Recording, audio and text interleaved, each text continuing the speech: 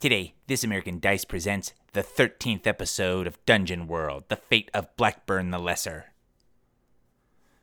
Palace intrigue abounds. After our heroes have returned the Duke to the Palace of Piranesi, they find themselves wondering about the loyalty of those around them. The Honor Guard, the High Priest, the Duke, one another. What shall they find, and who can be trusted? Find out today on This American Dice.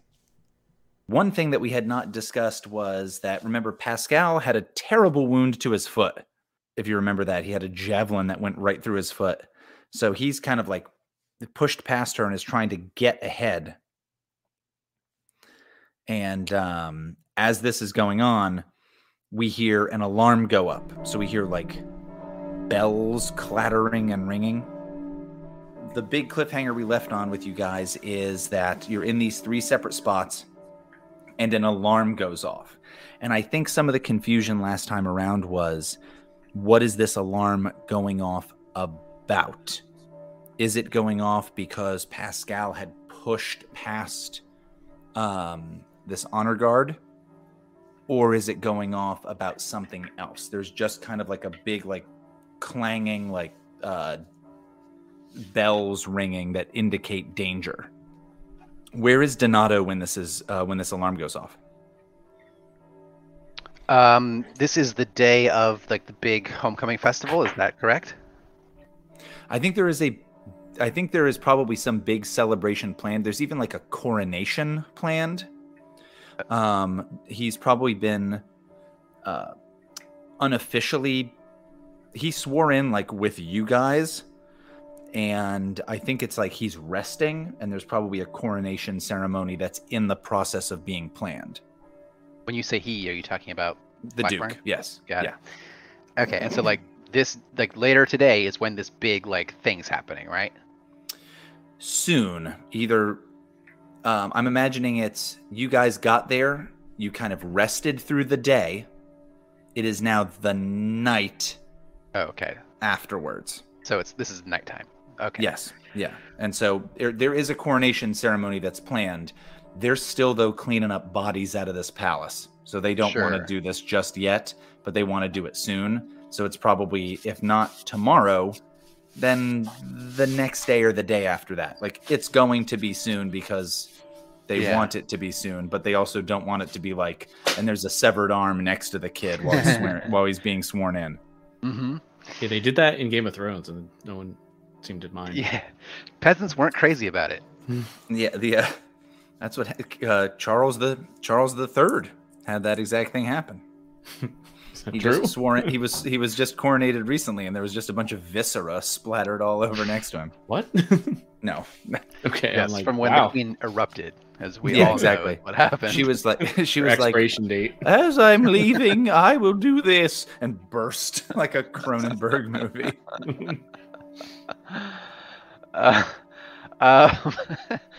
Okay, so I was asking because I wanted to see if Donato had to be like getting ready for this, but the answer is no. So you could be in the process of helping to plan it, but you wouldn't be like I'm tying my bow tie for the event.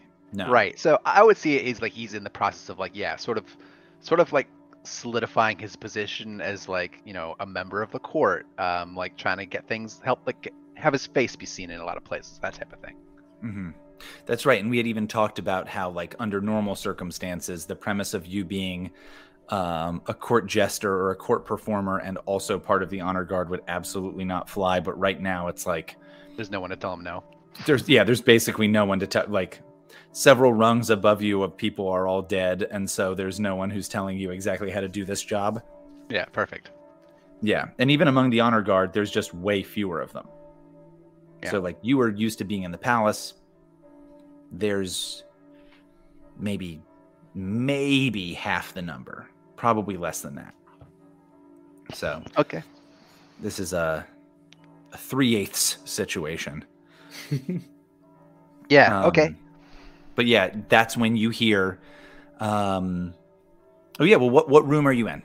To give us your surroundings. Real quick. Let's just say I'm in the throne room. I'm like talking to, you know, like some of the laborers, like trying to like sort of direct like even like have some input, like, oh, here's like what the throne room should look like, especially for like when the event comes, and like Sure. establishing himself as a guy who like tells other people what to do.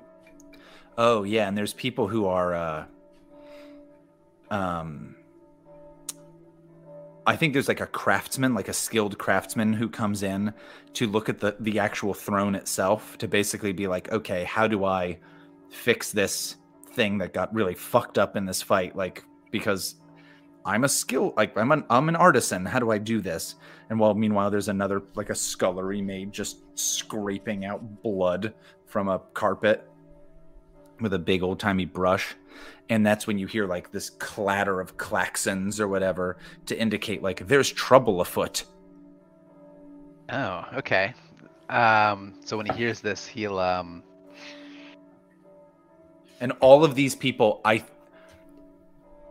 all of these people, they immediately go into like traumatic shock almost about this, where they're like, oh shit. I think this artisan jumps behind the throne and then thinks about it and then runs away from the throne.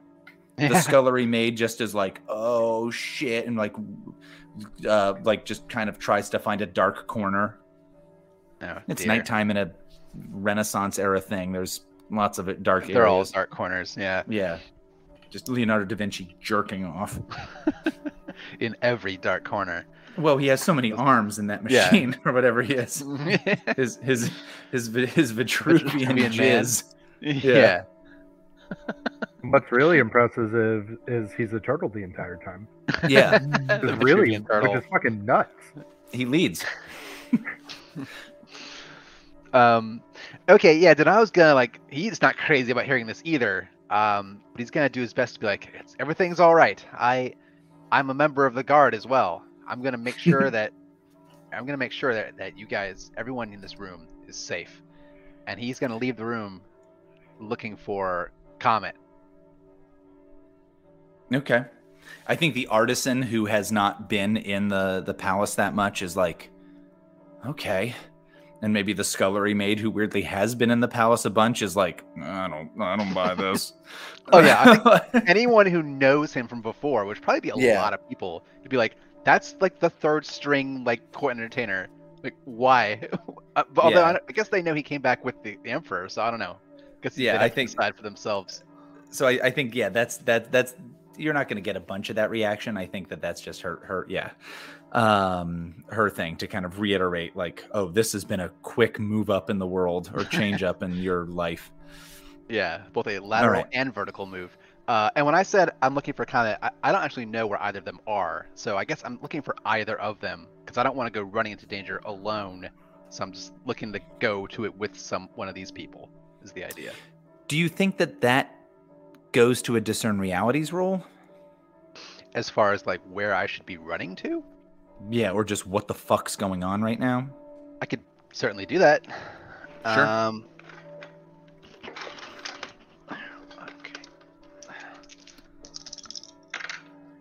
I got a 9. 9's pretty good. You get to ask one of those questions. What should I be on the lookout for? There is a series of bells that go off. So like you hear bells and yelling, and then you hear other closer bells and yelling. And you're familiar enough with the palace to know that the initial spot, if you almost kind of like reverse engineer it in your head of the closest one to you to the one where it initially started, is at the royal family's chambers. And you're like, shit, that's where the trouble is. That's where that's where there's a problem. Okay. So what do you need to be what do you need to be on the lookout for? I'll just tell you, the Duke's in danger. Okay, well, given that, I guess then he would go straight there. Like, I think I could see that trumping his fear of being in a battle. Be like, oh, like, this is the one really important thing that I really care about. So he'll just go straight to that. Comet, you were in I was maybe in the like temple with yeah. Valorum, I believe. their equivalent of like the palace chapel. Like bigger official religious functions would be done in a separate location. This is the family chapel is the only term I can think of. I'm not sure of another term to use here. But so he had been like cleaning stuff. The two of you had been having this conversation, and he seems to have this confidence in you about things, and he wants to see you succeed, but he seems nervous about you changing your life, if that makes sense. And like leaving. You seem to be possibly changing up your who you're going to be and what your future is going to be, and he doesn't quite like that. Or at least he's nervous about it, and he'd even said like, I've already lost enough. I don't need to lose any more. Like this will be even more of a sacrifice. He and you are just having this conversation when you hear these sirens as well. You're less familiar with the palace, I think, and so maybe you just hear the like whatever the closest one is, and there's like an alarm, and he drops this brush or whatever he's doing. Maybe he'd taken a break, and he kind of he slowly stands up and is like, something's wrong, something's happened. I'm gonna pick up the maul, and I'm gonna go, what is that? What kind of alarm? He's like, there's some kind of danger in the palace. And he can kind of slowly walk out towards like a hallway. And I think in a hallway you see some one of the honor guard kind of running by, like come up to him and say like, are you okay, High Priest Valorum? And he's like, I'm fine. Where is this? And the honor guard will kind of listen to it and say like, I think it's in the royal chambers. And I'll just kind of nod, and then I'm gonna look at him and I'm gonna go, stay here. I'll come get you when this is over. He solemnly nods. So then, Comet, I assume you run towards that direction? And I think this honor guard is also running with you in that direction as well. Okay. I'll run side by side with him. And I'm just going to say, frankly, has this happened before? Only once before, and that was when the orcs showed up. Well, I guess we're going to see what we're getting ourselves into then, yeah? I'll go with them. I think we said the Michelle Rodriguez character was named Sergina Truthfinder. That sounds about right. Is this who I'm running with, Gina? No, I was looking at the names of the people, and I had a Sir Gregory, and I was like, I think I changed that to a female name, and the closest I could think of was Gina, and not... I was like, what would Gregory be as a lady name? Gregina. Greg Gina. My name is Greg Gina. All right, so then we hop to Pascal. So Pascal, you were already on your way to see the Duke. You were speaking to Sir Gina Truthfinder, and you had pushed your way past her. One of the things, if I can have a almost like a little flashback with you real quick, was that you got really badly wounded in the foot while out and about. And then you were in this disgusting, hideous water for a while. Do you think at any point Pascal went to... No, I'm just going to say someone sent like a healer to go and visit you at some point. Do you think Pascal would have been copacetic with like letting this person examine their foot? think so. Would there be any reason to be suspicious? I mean, this is really just a setup thing to talk about this foot of yours. I'm fine with just going with it then. And so I think, okay, well, we see Pascal like limping, running, and then we see this little flashback, and maybe this is like someone who had been at a lower rank than Comet had been within the Church of Ilmater. So they're like the equivalent of Like an acolyte or something. Yeah, something lower than Comet had been before.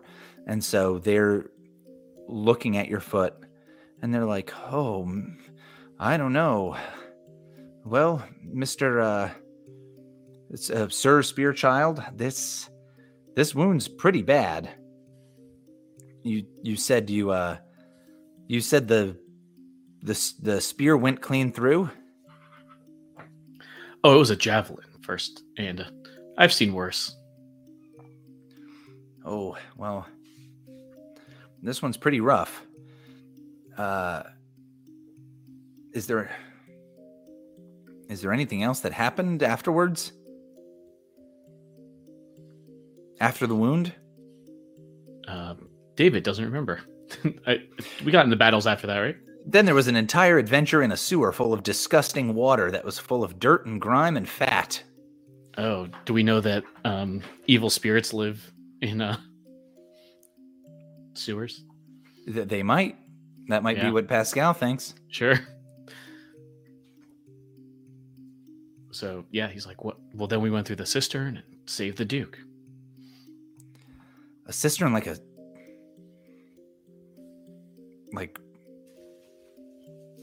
just fresh water? Oh, I don't think so, no.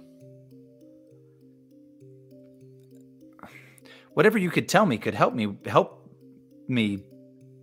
make sure that you keep your foot. Yeah, I think he's going to tell him the whole thing. Okay, I didn't know if you were doing it as a character choice of I don't remember, I don't care to tell you this information. No, I don't think I have any reason to be suspicious of him. As far as I know. Then yeah, this acolyte will just tell you like this needs to be treated a lot or this is going to get infected. Like you need to probably stay off this and need to do these treatments of boiled wine and liniment oils, and you need to change the bandages once every other night. I'll take that into consideration. Thank you. And he says,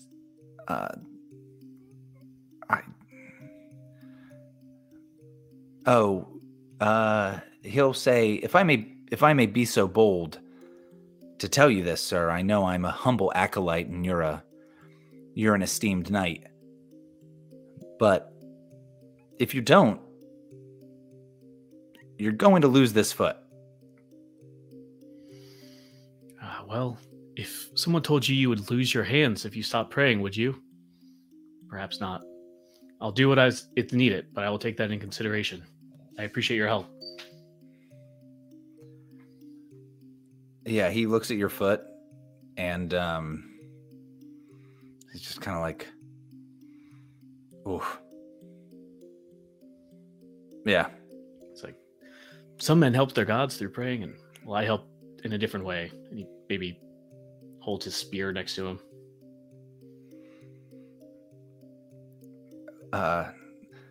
Yeah, this guy thinks about saying, and maybe, he says it as he's on his way out, and he's like, I hope that spear makes an okay crutch.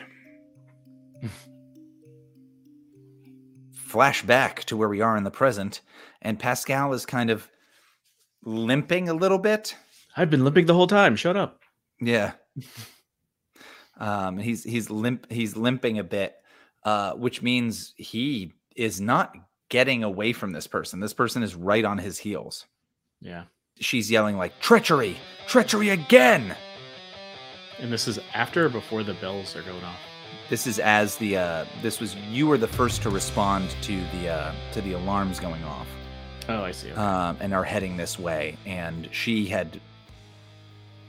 you had moved her aside as these alarms were going off. And so it's still up in the air as to whether the alarms are going off because of what you're doing. Yeah, I think if I was a really good filmmaker, I could make this like questionable as to what's going on here. But the different turn-based element of this makes it a little tougher. Yeah, I'm not totally sure of the timing, so that means Pascal definitely is it. So I'm going to go with that. Maybe he will be using the spear as a crutch, I guess, like you suggested. But he said he'll just keep going and just over his shoulder, I guess. It's like, see what you've done. If you keep me from protecting the Duke, that'll be the real treachery going on here. Let's both go to our Emperor's aid. I think she's going to try to pull you. She's going to basically try to throw you back and get ahead of you. I'm not going to attack her, so I guess I'll let her do that. Okay. She grabs you and judo throws you backwards? Yeah, and I guess I just get back up and continue on. Okay, but that means she's going to get there ahead of you by far because she is not limping. Yeah, I don't think there's anything I can do at this point, right? I mean, okay. Yeah. All I right. don't think I have any moves for that or anything. Carl and Justin, could you each roll a... Well, Carl, you were in the throne room, you said, right? That's right. And Comet had been in the chapel. Could each of you just roll a D6 for me? 6. Good. Carl? 5. 5, okay. We're gonna So get the chapel is the closer place of the two locations. How did you determine that? There's Your no way complex to know. mental map. Yeah, exactly. I'm a fucking mystery man. So Comet, you're going to encounter Pascal, and the two of you, like, you'll see him up ahead, and he's kind of limping forward in this direction. He's using the spear kind of as a crutch or a cane to kind of hurry himself along, and you and I'll say it's Sir Alan are running towards this direction. And so you encounter Pascal in the hallway. Pascal, you doing all right, man? No, I think the Duke's in danger. Sir Gina's on her way already, but she seemed to be quite a hurry and very unaccommodating to let me join her, he says, narrowing his eyes. I'm gonna look at Sir Alan. Yeah, and Sir Alan's like, "What the hell are you two waiting for? Move it!" Oh, I assume we're moving it. We just stopped. All right. Oh, yeah. Pascal would not stop. I think No, he's we would still have limping. done like a West Although- Wing walking song. Although, yeah, he's very slow, so maybe they were just talking to him as he's going. Yeah, maybe that's the issue. Is Sir Alan is like, "Stop looking back there and talking to him. Let's go." Donato, you're the person most familiar with the palace. You weren't the closest. How do you get there first? Oh, I mean, I guess he just knows like the sort of like the backstage as it were, like servants' entrances and exits to stuff. Like if he's in the throne room, there would be a ton of those coming from there, and then he could like leverage those to get to like living quarters before other people, and then from there to the royal quarters. Okay. So even though you are not the closest, I think you can arrive first. Yeah, and presumably those places would be like basically no one in them, because no one rushing into this thing would be going through them, I suppose. So he doesn't have to deal with crowds or other encounters. I'm going to have you guys arrive in very quick succession. So it's going to be like a 1, 2, 3, and we're going to try to only have it be like one action at a time. The equivalent of like, okay, a round happens, then another round happens, then another round happens, because I don't want you guys to be divorced from what's going on. But I do think it's interesting to have people arrive at different times, if that makes sense. Cool.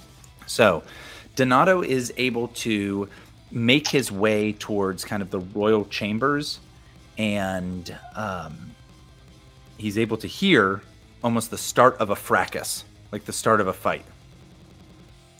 And he hears this on the other side of this door. Does he burst on into this door. This is the door behind which the Duke/Emperor is presumably being. Yeah, so this is like you're going in through the servant's entrance that would go to this. Like go into the Duke, or perhaps he's still staying in his young, like, children's quarters.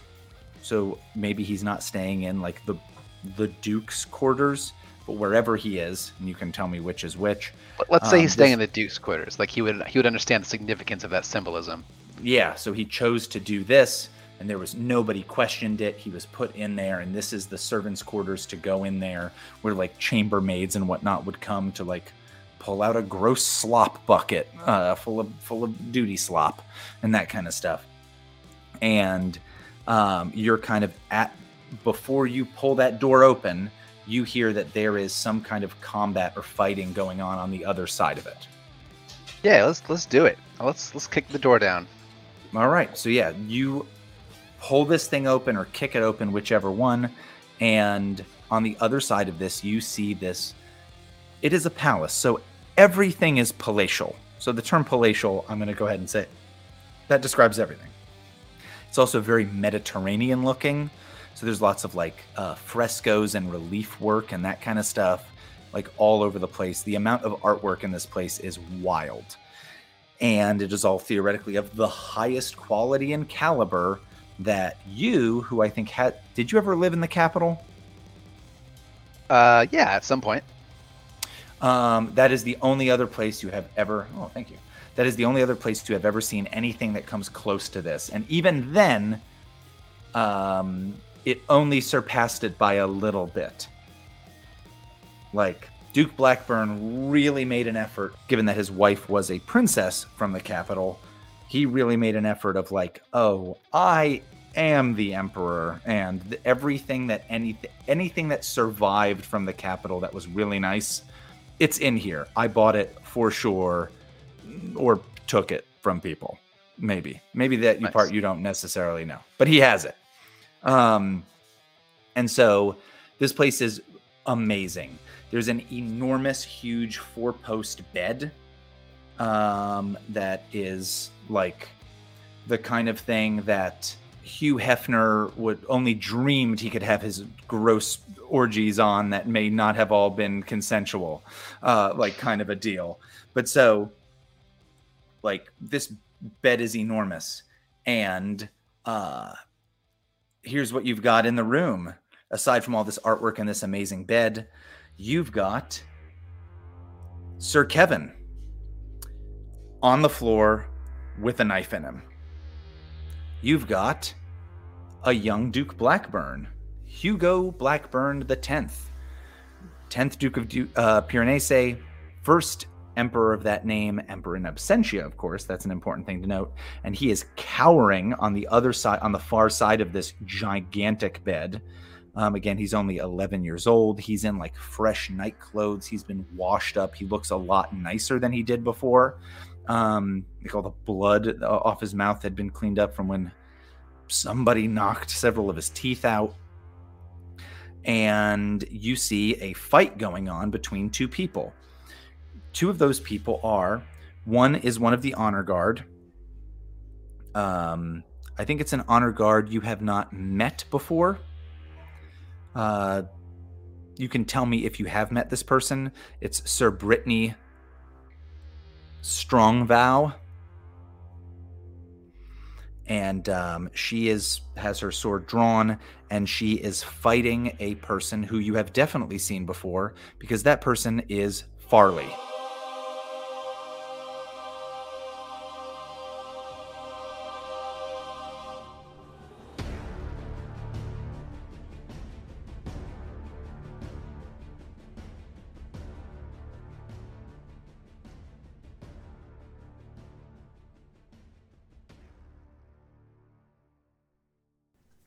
Hey there, folks. Austin here, and I know that this episode was a little bit short, so I figured to give you a little more bang for your buck, which is a hell of a deal because the three of you who listen to this aren't paying anything.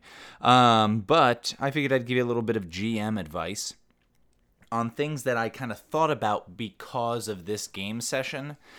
And one of them is notes. What a fun topic, right? Notes. So, recordings or notes, how do they help and how? So, stories need to make sense. You need a story to have something logical that your brain can follow. Otherwise, it becomes confusing at best and indecipherable at worst, or just boring. So recordings or notes help you prevent that from happening. They also prevent stuff like retconning from having to happen, something that we did here. And that can really keep a game more on track. So the problem you run into with notes in these games is this is a game, it's supposed to be fun. Taking notes, for most people, is not very fun. So how is it that you make that less burdensome? Well, a few options. One, record it. So you can record it and then you can listen to it back later at like a faster speed to just get some of the stuff through it. But a 3-hour, 4-hour game session, even at double speed, is an hour and a half to 2 hours, and it's a bunch of chipmunk talk, and that's not super fun. So for some people, recording things can kind of work, but there's another option. Have the PCs, have the players, highlight notes for the cool things and important things that happened for their characters. Just have them focus only on themselves and tell them that flat out. Say, okay, you are just going to be taking notes on you and what happened to you. You don't need to worry about anything else. Just focus on the important stuff that happened to you. If you do that, then that gives players not only less work to be doing while they're taking notes, but also inherently, hopefully, they're interested in the stuff that they did as their character and the stuff that their character encountered. So it makes it a little bit less burdensome. There'll also be overlap points where all of the players remembered a certain thing, so you can know, like, okay, this definitely occurred and was a major factor for everybody. So that's kind of a big suggestion I would have. You could have a designated note taker, but that's essentially a classwork assignment where you're saying, okay, well, while everyone else is playing, you also have to take notes. Some people love that. They don't mind it at all. If you have players that are more passive, that are kind of almost more observers than players, sometimes they like that. That's the thing that they can do. But for most people, that's not something they're crazy about. My suggestion would be to have some kind of in-game reward to provide to them. So you could do an out-of-game reward, and I even include actually giving experience to whoever is taking the notes as an out-of-game reward, because what you're rewarding them for in-game is something that happened out-of-game. What if instead there is an element that, for instance, this is the chronicle of what's going on, and by referencing this chronicle, characters can benefit from it in some way or another. And so by having active notes, people benefit, characters benefit, they get bonuses here and there towards certain things that they wouldn't otherwise. And so that might encourage people to do that. I'd also suggest switching up who the note taker is. Sometimes that could be a pain if one person is a much more reliable narrator than other people, but it can work out. So another thing I wanted to talk about is Sylvester Stallone. Sylvester Stallone, dangling from a rope, carabiners ever so important, slipping grips. That's right, cliffhangers. That's what we're talking about. So the purpose of a cliffhanger traditionally is to get somebody to come back for the next chapter of something. It keeps people's interests. David once told me about a method for writing comic books, which is when you have the different panels of a comic, you want the bottom right panel on every other page, so the right-hand page, to be a cliffhanger. So it inherently encourages you to turn the page. I think that that's fantastic. It brings people back excited. So if you have a cliffhanger, you know that your players are more likely to be interested in going back, thinking about it. Ideally, you want your players to be thinking about the game and focused on it while they're not there, so when they come back, they're all jazzed up. So that's really what you want. As a fun little tidbit, I did once have a boss who, instead of saying jazzed up, would say jizzed up all the time. And so he'd be like, yeah, everybody was so jizzed up. That was an interesting phrasing that he would use. But that really, it helps. And it helps people to be excited about the game. It helps to then get people to respond when you're trying to schedule stuff, which is always a pain in the ass, that kind of thing. But Austin, what about when a game sputters out or peters out or kind of fades and you end it on a cliffhanger? I'm going to use the show Deadwood as an example. The HBO show Deadwood was fantastic. It was 3 seasons of this really amazing Western, and the 3rd season ends on a cliffhanger that's literally like, what's going to happen next? And you would expect the next episode to be something big. And it just never showed up. They canceled the show. Now, later on, they did produce a movie, which I still need to watch. Here's the deal.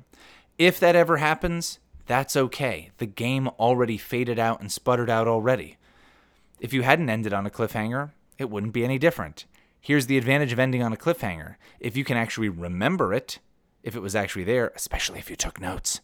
Now, hey, you've got something to come back to, and you can address that and either say, all right, we're picking up right where we left off on this exciting moment, or we're picking up later. Let's have you guys fill in as this prologue how that cliffhanger ended. And then let's start the next chapter of this.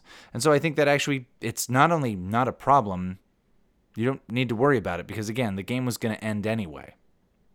So I'll get to something else. So what if you're missing somebody? You create a cliffhanger that particularly revolves around one player or one character and what's going on with them. Is this person going to die? And then the next time you meet up, that player is not available. Well, what can you do? An example that I have is Justin's character, Comet, from this game. When Justin got hit by Yorag, Woundweaver Yorag, down in the cistern, his character technically died. And we had to do that, the death move. The deal was that the next time we were supposed to play, Justin wasn't going to be able to make it. And so there was a discussion of, do we just play without him? Do we say that, okay, Justin is unconscious, and so we'll deal with the death move when we get the opportunity, and if he comes back, and if he isn't able to come back, and there's a bunch of scheduling issues, then he just straight up died. So basically, we would have a game just Carl and David in the next session. And what we did is my first suggestion, which is reschedule the game. So just reschedule it. If you can, if you're not recording stuff and releasing it and you don't have these dates, who gives a shit? Just reschedule the game, come back to it later. But I wanna play that. Turn the camera away from that. Okay? Maybe in that situation we do have Comet unconscious. What else can we do? Maybe he's grappling with that decision we have as this cliffhanger.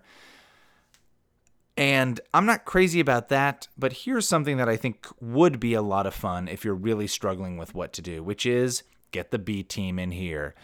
So maybe we say, all right, we have to come back to those characters. We have to come back to Comet, Donato, and Pascal to figure out what is happening when Comet just got hit by this hammer and he might die. That's the important thing that we have to get back to. Well, what can we do? Maybe we hop away to other characters. Maybe this is when we get the opportunity to see what the orcs are doing. Maybe this is the opportunity we get to see what some of the honor guard are doing. And we hop to them and see what's going on with them. We fill out some more of the world. We fill out some more of the story. And then we come back to our players next week or next session, whatever it might be. So that's an option that I think is pretty good. This also gives players an opportunity to play characters that they otherwise wouldn't have played in this world. So again, the whole premise of this is that the orcs are held up within this campaign, I should say, are the orcs were bad guys. Well, what if these guys were the orcs? What if these guys now were some of the honor guard who had knowledge about who the traitors were? Well, that then changes things up and makes it interesting. So it lets you see things from a different perspective, as well as let you play these characters that otherwise you wouldn't have played in this game. And if you're only doing it for a session, that's easier or more interesting and more manageable. My final little piece of information is positioning matters, and I don't even just mean positioning in regard to, all right, we got our miniatures out on the board here, and amidst the Cheeto dust, where's everyone positioned? That's important, sure, especially in crunchier games, but the narrative positioning, what just happened, what's gone on, you want to avoid having to kind of retcon stuff as much as possible. An easy example of this comes from this game. That was in this episode. I had forgot that Pascal had been wounded significantly in the foot and that he wasn't supposed to be able to run. While he could fight and his fighting wasn't influenced, I had forgot since that happened that he was supposed to not be able to run very fast. Well, when the matter of he has to run down a hallway against Sergina came up, I brought that up because I had remembered it, and it felt shitty, and it felt shitty not because it hadn't happened, but because it hadn't come up in a game session or two, because I had just forgotten, and only from listening to previous recordings had I gone, oh yeah, he did have a spear go through his foot. So, screwing that up can be a problem. I don't think it's a surprise that we tend to drink when we're playing, and so we'll have situations where people are very, very capable while we're playing the game. Everybody's got their wits about them while we're playing it, but later on, because you usually continue to drink after the game as you're just kind of hanging out or doing your own thing, afterwards you'll forget some of what went on, and I think it can be tough, and those notes really, really help. Retconning stuff can be good, but unless everyone is involved in that, it can feel kind of shitty. It can feel like, oh, I had this success and you're taking it away from me, or I had some advantage or another thing that you're taking away from me, or you're going easy on somebody. And so knowing where everyone is positioned can really, really help out. And when you have a cliffhanger, that becomes very important. So notes and cliffhangers together, pretty important stuff. This episode of This American Dice featured music by Sir Cubworth with Ghost Chase Thriller, Cowpay with The Depths, Daniel Birch with Brushed Bells in the Wind, and Ender Gunier with For You King. Be sure to visit us on thisamericandice.net or .com. Our cast was, of course, Carl as Donato, David as Pascal, Justin as Comet, oh my, forgot his name, and Austin was your game master. Adam Cobell and Sage Latora are the folks who whipped up this game, Dungeon World. Be sure to visit us online, check us out on Facebook, like, rate, review, subscribe, tell a friend, the whole 9 yards. Check us out on YouTube where we have new episodes that come out basically every week. I shouldn't say new episodes, they're old episodes, but that are getting deleted from our feed. Thursdays, we've got our long-running game, This American Monster, that comes out. It's a Monster of the Week podcast, and we're entering into our finale, so be sure to check it out from the start. See you next week, folks. Have a great night.